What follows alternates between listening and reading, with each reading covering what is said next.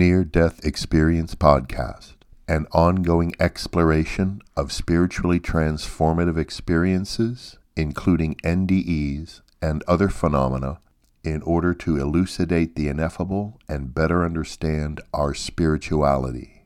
All episodes are available at ndepodcast.org.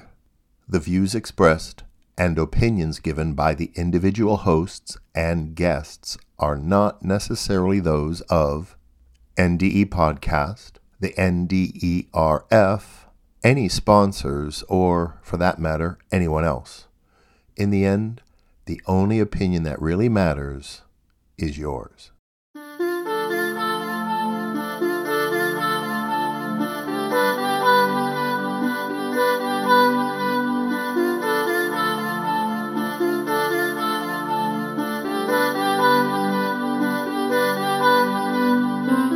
Welcome to Near-Death Experience Podcast, the official source of audio accounts for the Near-Death Experience Research Foundation. I'm Chaz Hathaway, author of Life in the Spirit World, What Near-Death Experiences May Teach About Life on the Other Side.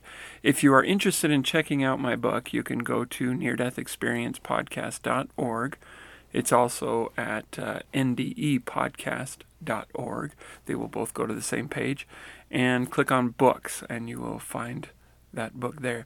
We're going to start today by reading a listener experience. Claudia contacted me and told me about some out-of-body experiences she had, and I would like to start by sharing that with you. Claudia says, I've been listening to your podcast recently, and I must say that I love it. I had 2 out-of-body experiences before. I had never been close to dying, not even hospitalized once. I feel blessed for it, since I'm almost 40 years old now. I feel pretty good about my health and spiritual life. I do want to share my 2 out-of-body experiences. First one, I was 15 years old. I remember taking a nap around 4:30 p.m. on my bed. Suddenly I felt a vibration in my body, and I opened my eyes. I couldn't move. I wanted to scream, but I couldn't move my mouth.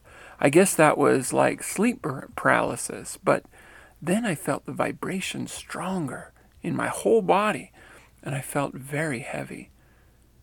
Then I found myself sitting on my bed. Half of my body was upright sitting. I didn't turn around to see myself, but I saw myself laying there.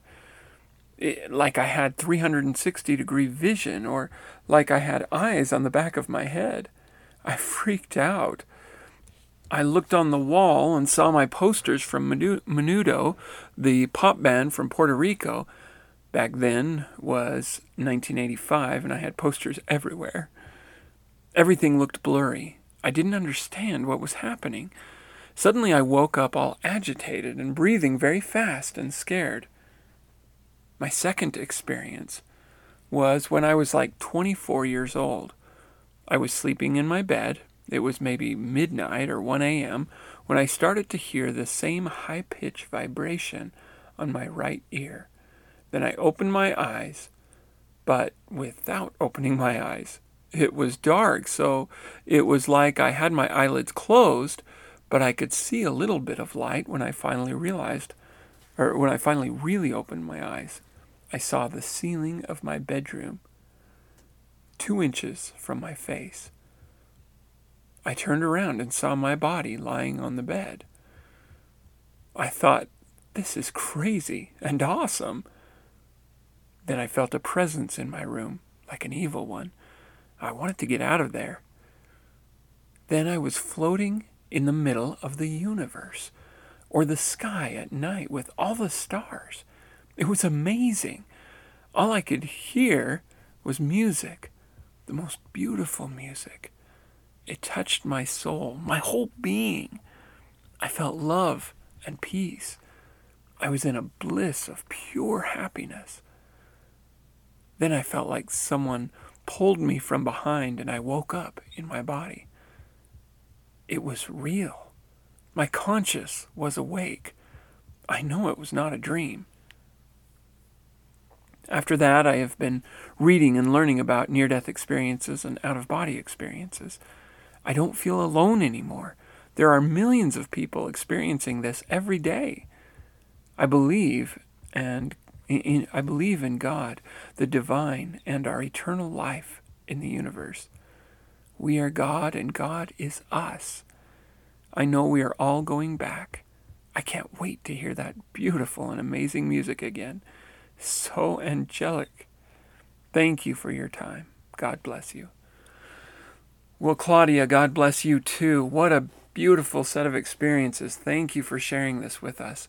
I find it interesting that as you were going to sleep in both of these experiences, they were surrounding sleep, which is actually quite common with out-of-body experiences, and many of which have all the elements of a near-death experience. I would say for an individual, it's rare, as in one person, if you just randomly picked a person, it's kind of rare that a person has these kinds of experiences around sleep. But if you were to take 1,000 people, and any random set of 1,000 people, and were to find out from them how many have had this experience, you'd probably find a few. Which is to say, it's common in the broad scheme, but uncommon in the individual scheme. And at least that's my take on the commonness of these kinds of experiences. But they do happen, and they happen all the time. And so first she talks about the vibration in her body. This is something that comes up in near-death experiences and out-of-body experiences, in just about any of the kinds of experiences where someone is leaving their body or they're in the light or something. In fact, if you ask people who don't mention this vibrational sensation, you ask them, how did your body feel? What was it like? And they say, it was like electricity pulsating through my body. And I don't know how to describe that or how to compare that other than to say vibration. Now, if any of you have had lucid dreams, sometimes lucid dreams can be accompanied by this vibrational sensation. What that vibration is, I don't know.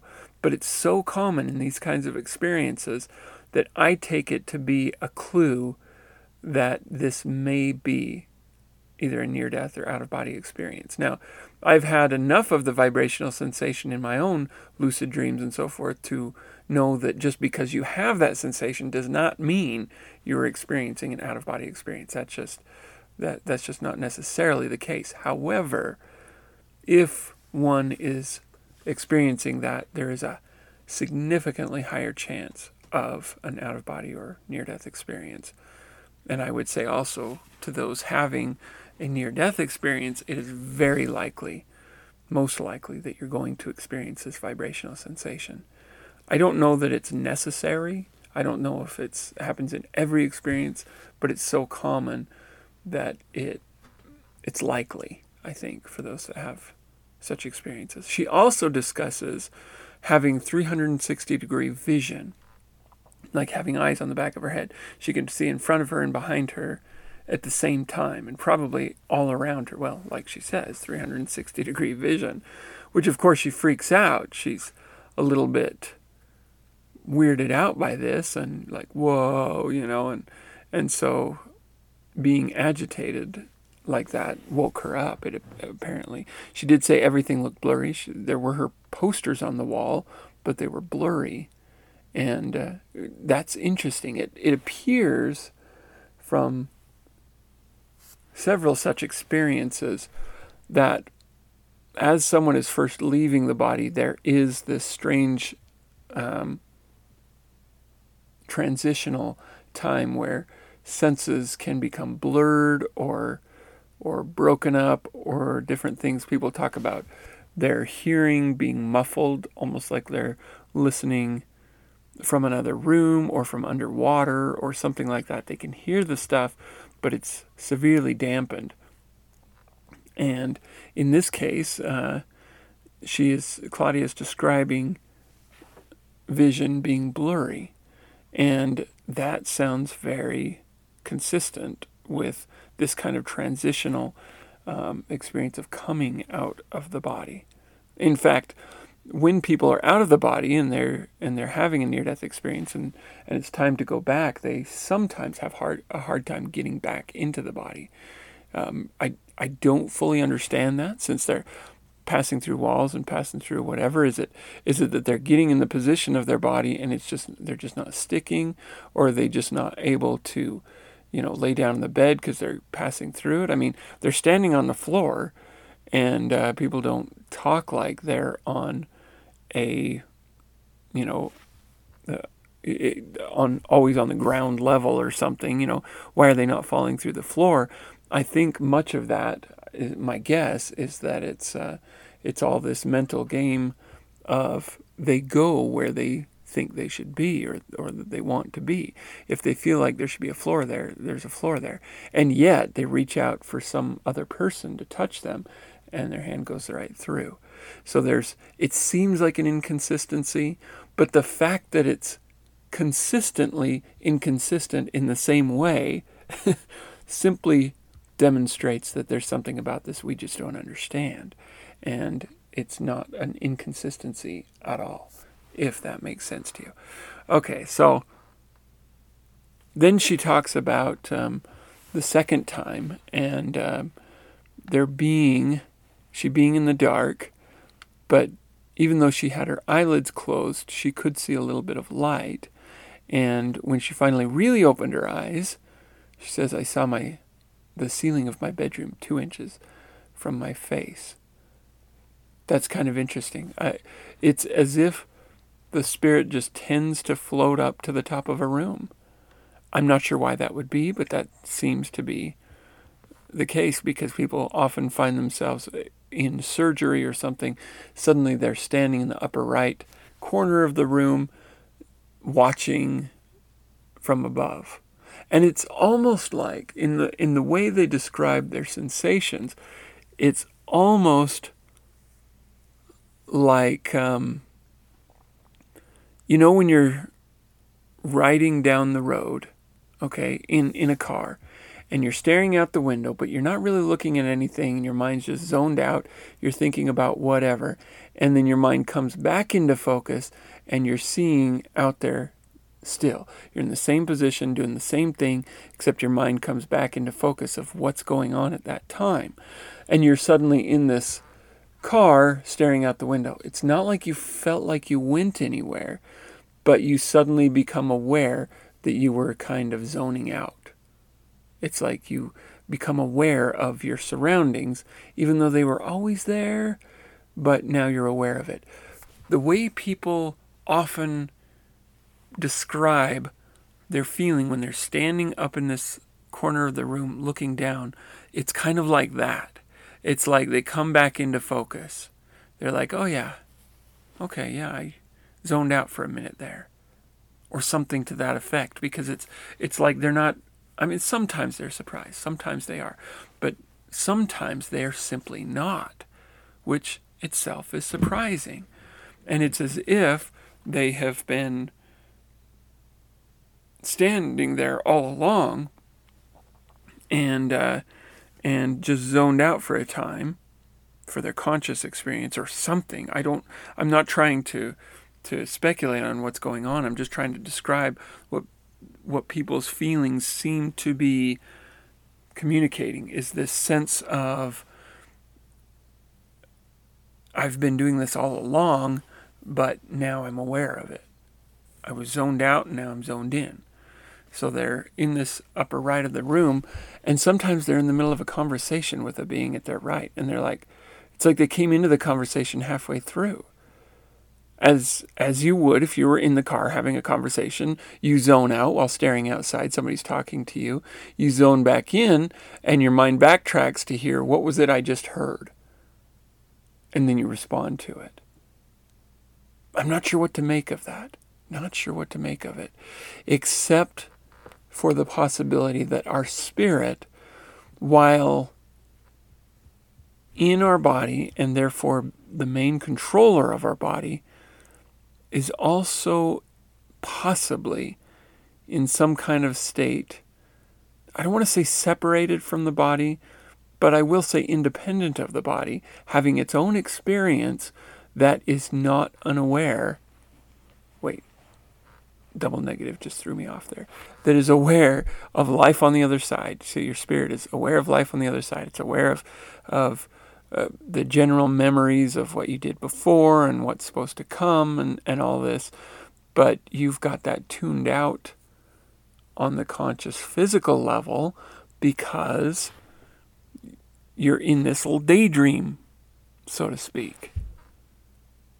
I'm just trying to describe mentally what the spirit is experiencing, what your spirit is experiencing when you leave. Anyway, that was a long tangent, just a way of thinking about this.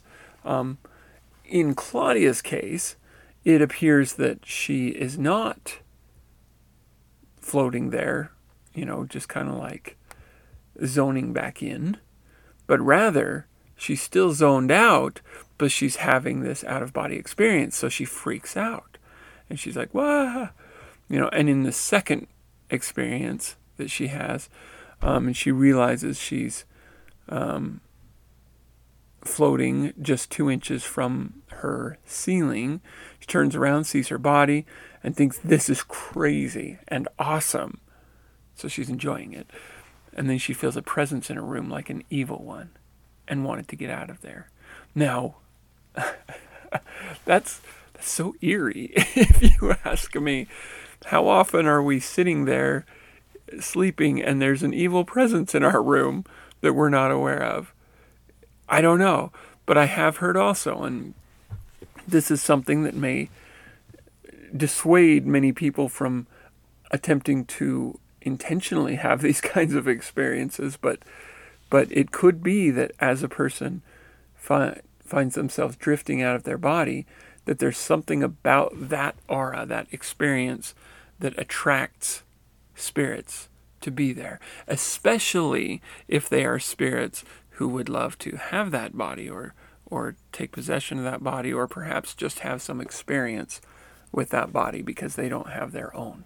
I don't know, but that would explain why the evil would be there. If there's an evil spirit who does not have access to a body but wants one, recognizes that, somebody has drifted from their body, I am coming to get it. I don't know. It doesn't appear that anything happened to her body, because by the time she comes back, she's feeling great, as far as I can tell. She's feeling great when she arrives back. But anyway, so she's having this experience. She's like, I want to get out of here. I don't want to be here. And that intention seems to have had the desired effect of taking her out of there. And she's floating in the middle of the universe, or the sky at night with all the stars. That is so cool. I'd be interested to ask her, did you sense the ground beneath you, or were you just surrounded by these stars? Were you out there in the universe, or were you just, maybe just above your house seeing the stars above? But it kind of sounds from her experience like she's out in the middle of the universe, because she says, in the middle of the universe. And she says it was amazing. She says she could hear music, the most beautiful music, and it touched her soul. She could feel love and peace and was in bliss and pure happiness. Probably in contrast to that little bit of eerie feeling that she was apparently feeling with the evil presence in her room, even though she was a little bit feeling kind of like this is crazy and awesome about just being in the situation in general. But then she feels something pull her back, as if physically almost, it sounds like, pulled me from behind, and I woke up in my body. She says it was real. My conscious was awake. I know it was not a dream. So cool. So cool. So thank you so much, Claudia, for sharing that. We'll go ahead and share another experience from NDERF.org, the Near Death Experience Research Foundation website. And this is a man named Donnie. And Donnie says, And this experience happened in 2004, toward the end of 2004. Donnie says, 12/27/2004, approximately 12:15 a.m., I was brought to hospital by ambulance, having severe chest pain, vomiting, numbness of right arm, etc. I was wheeled into the emergency room. The doctors knew right away what was going on. I was hooked up to all the monitors, and the doctor was speaking to my wife in the hallway when, from my point of view, the room began to spin and collapse into a funnel shape. I mentioned this to the doctor and my wife, and then the lights went out. In my head, that is. From here, this is my wife's account as to what went on when I was gone, as I was gone. I began to fall off the gurney as I was sitting up at the time. The doctor ran in and caught me before hitting the ground, threw me back on the bed, laying me flat, and began CPR, all the while yelling, "Code Red!" My wife was looking at the monitors. She told me that everything was flatlined for quite some time. It took me a bit of time for the hospital staff to respond to the code, as the room was out of the way and around a few corners. The doctor's voice didn't carry out to the nurse station very well. I'll also say that we were in the middle of a good-sized snowstorm at the time, so wind noise was a factor as well. Once emergency room staff got into the room, they zapped me a couple of times before I came back and got things going. From my point of view, once the room started to spin, I was collapsing in a funnel shape and spinning faster and faster as it collapsed, kind of like sucking everything into itself. Then I was in a field of dandelions in full bloom with the Grand Tetons in the background. I remember walking through the field, looking up at the Teton Range, thinking to myself, what a strange view this is. As I've been to the Tetons a number of times, and there isn't any field that even looks close to that for many a mile. I also noticed in the pain in my body, or that all the pain in my body had gone, and my vision became very sharp and clear.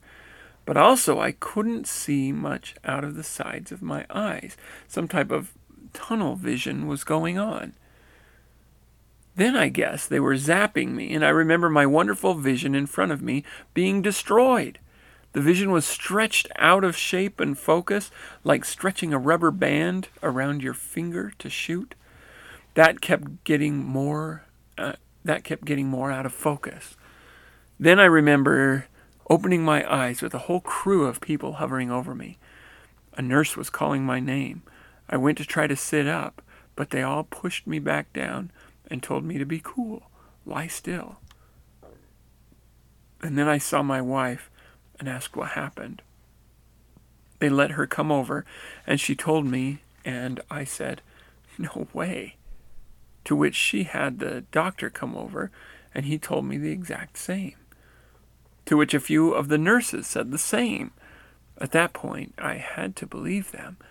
And one thing I remember forever is the doctor asking me if I saw the white light, to which I said no, but conveyed to him this story, and he tells my wife and I that I was there, meaning the other side.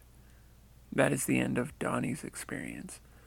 You know, this is cool because this is an interesting example of an aspect to the tunnel that you don't hear too often. The image of things around you stretching out like a rubber band.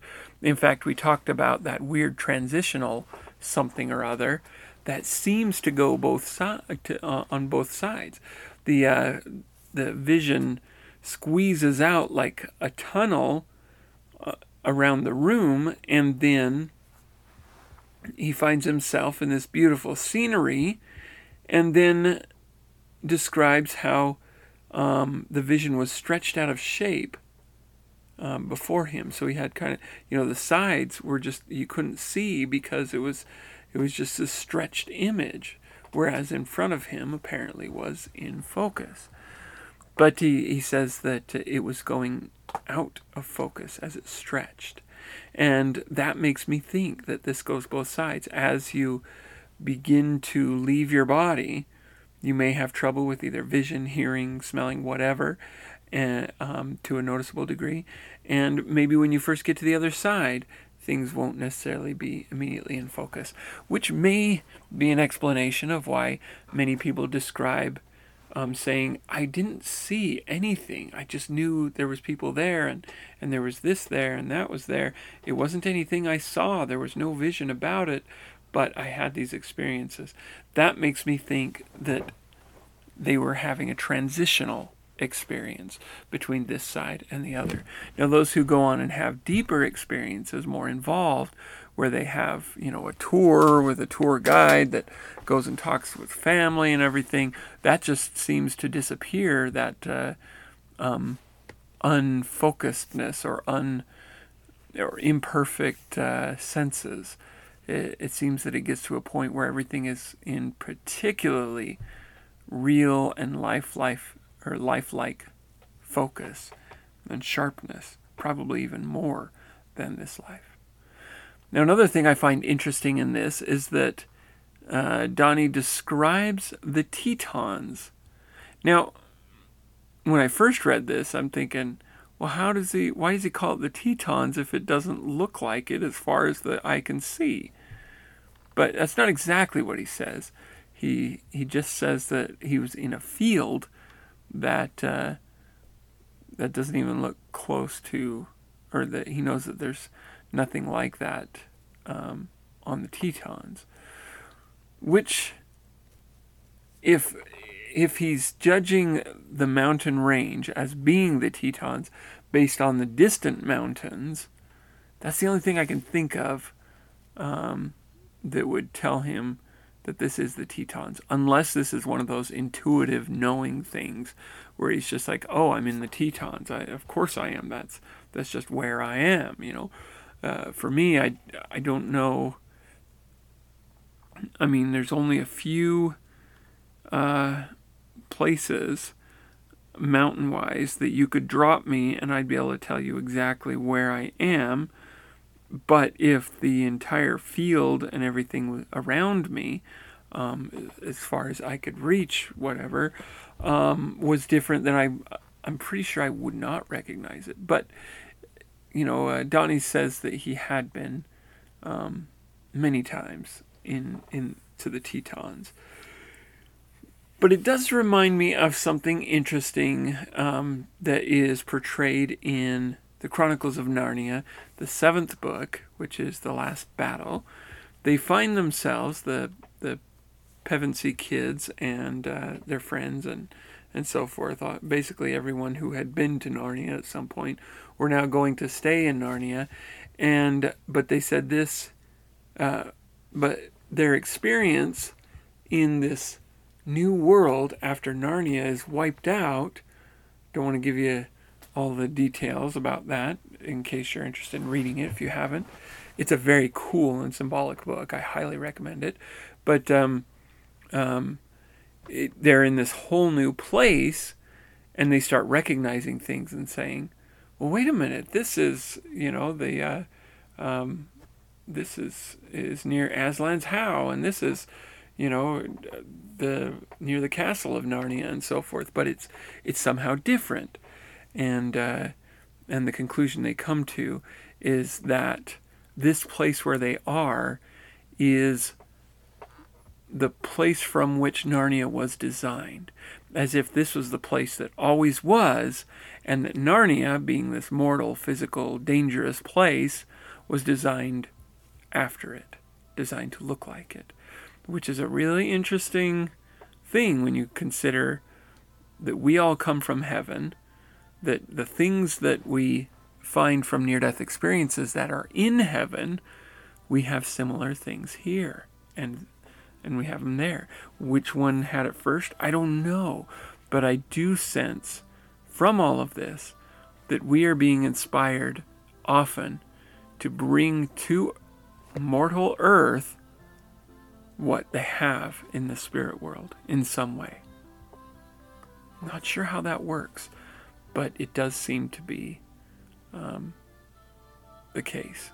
So when Donnie describes the Tetons, and yet being very different than as he remembered it, and yet being more of a paradise than the Tetons that he knows, maybe that's the real Tetons from which the Tetons were designed after. I don't know. Anyway, before we wrap up, if you would like to contact the podcast, either to share your own experience or to ask a question or make a comment, you can do so by either calling 970-NDE-CAST. That will give you an answering machine that will give you 3 minutes. If that's not enough time, go ahead and call right back and pick up right where you left off. That's easy to splice together into a full message that we can share on the podcast. Or you can email near-death-experience-podcast@gmail.com. You're also welcome to contact me personally at chaz@ndepodcast.org, or you can contact John at john@ndepodcast.org. You can also support the podcast by going to patreon.com/ndecast. And once again, you guys, thank you so much, all of you, for listening.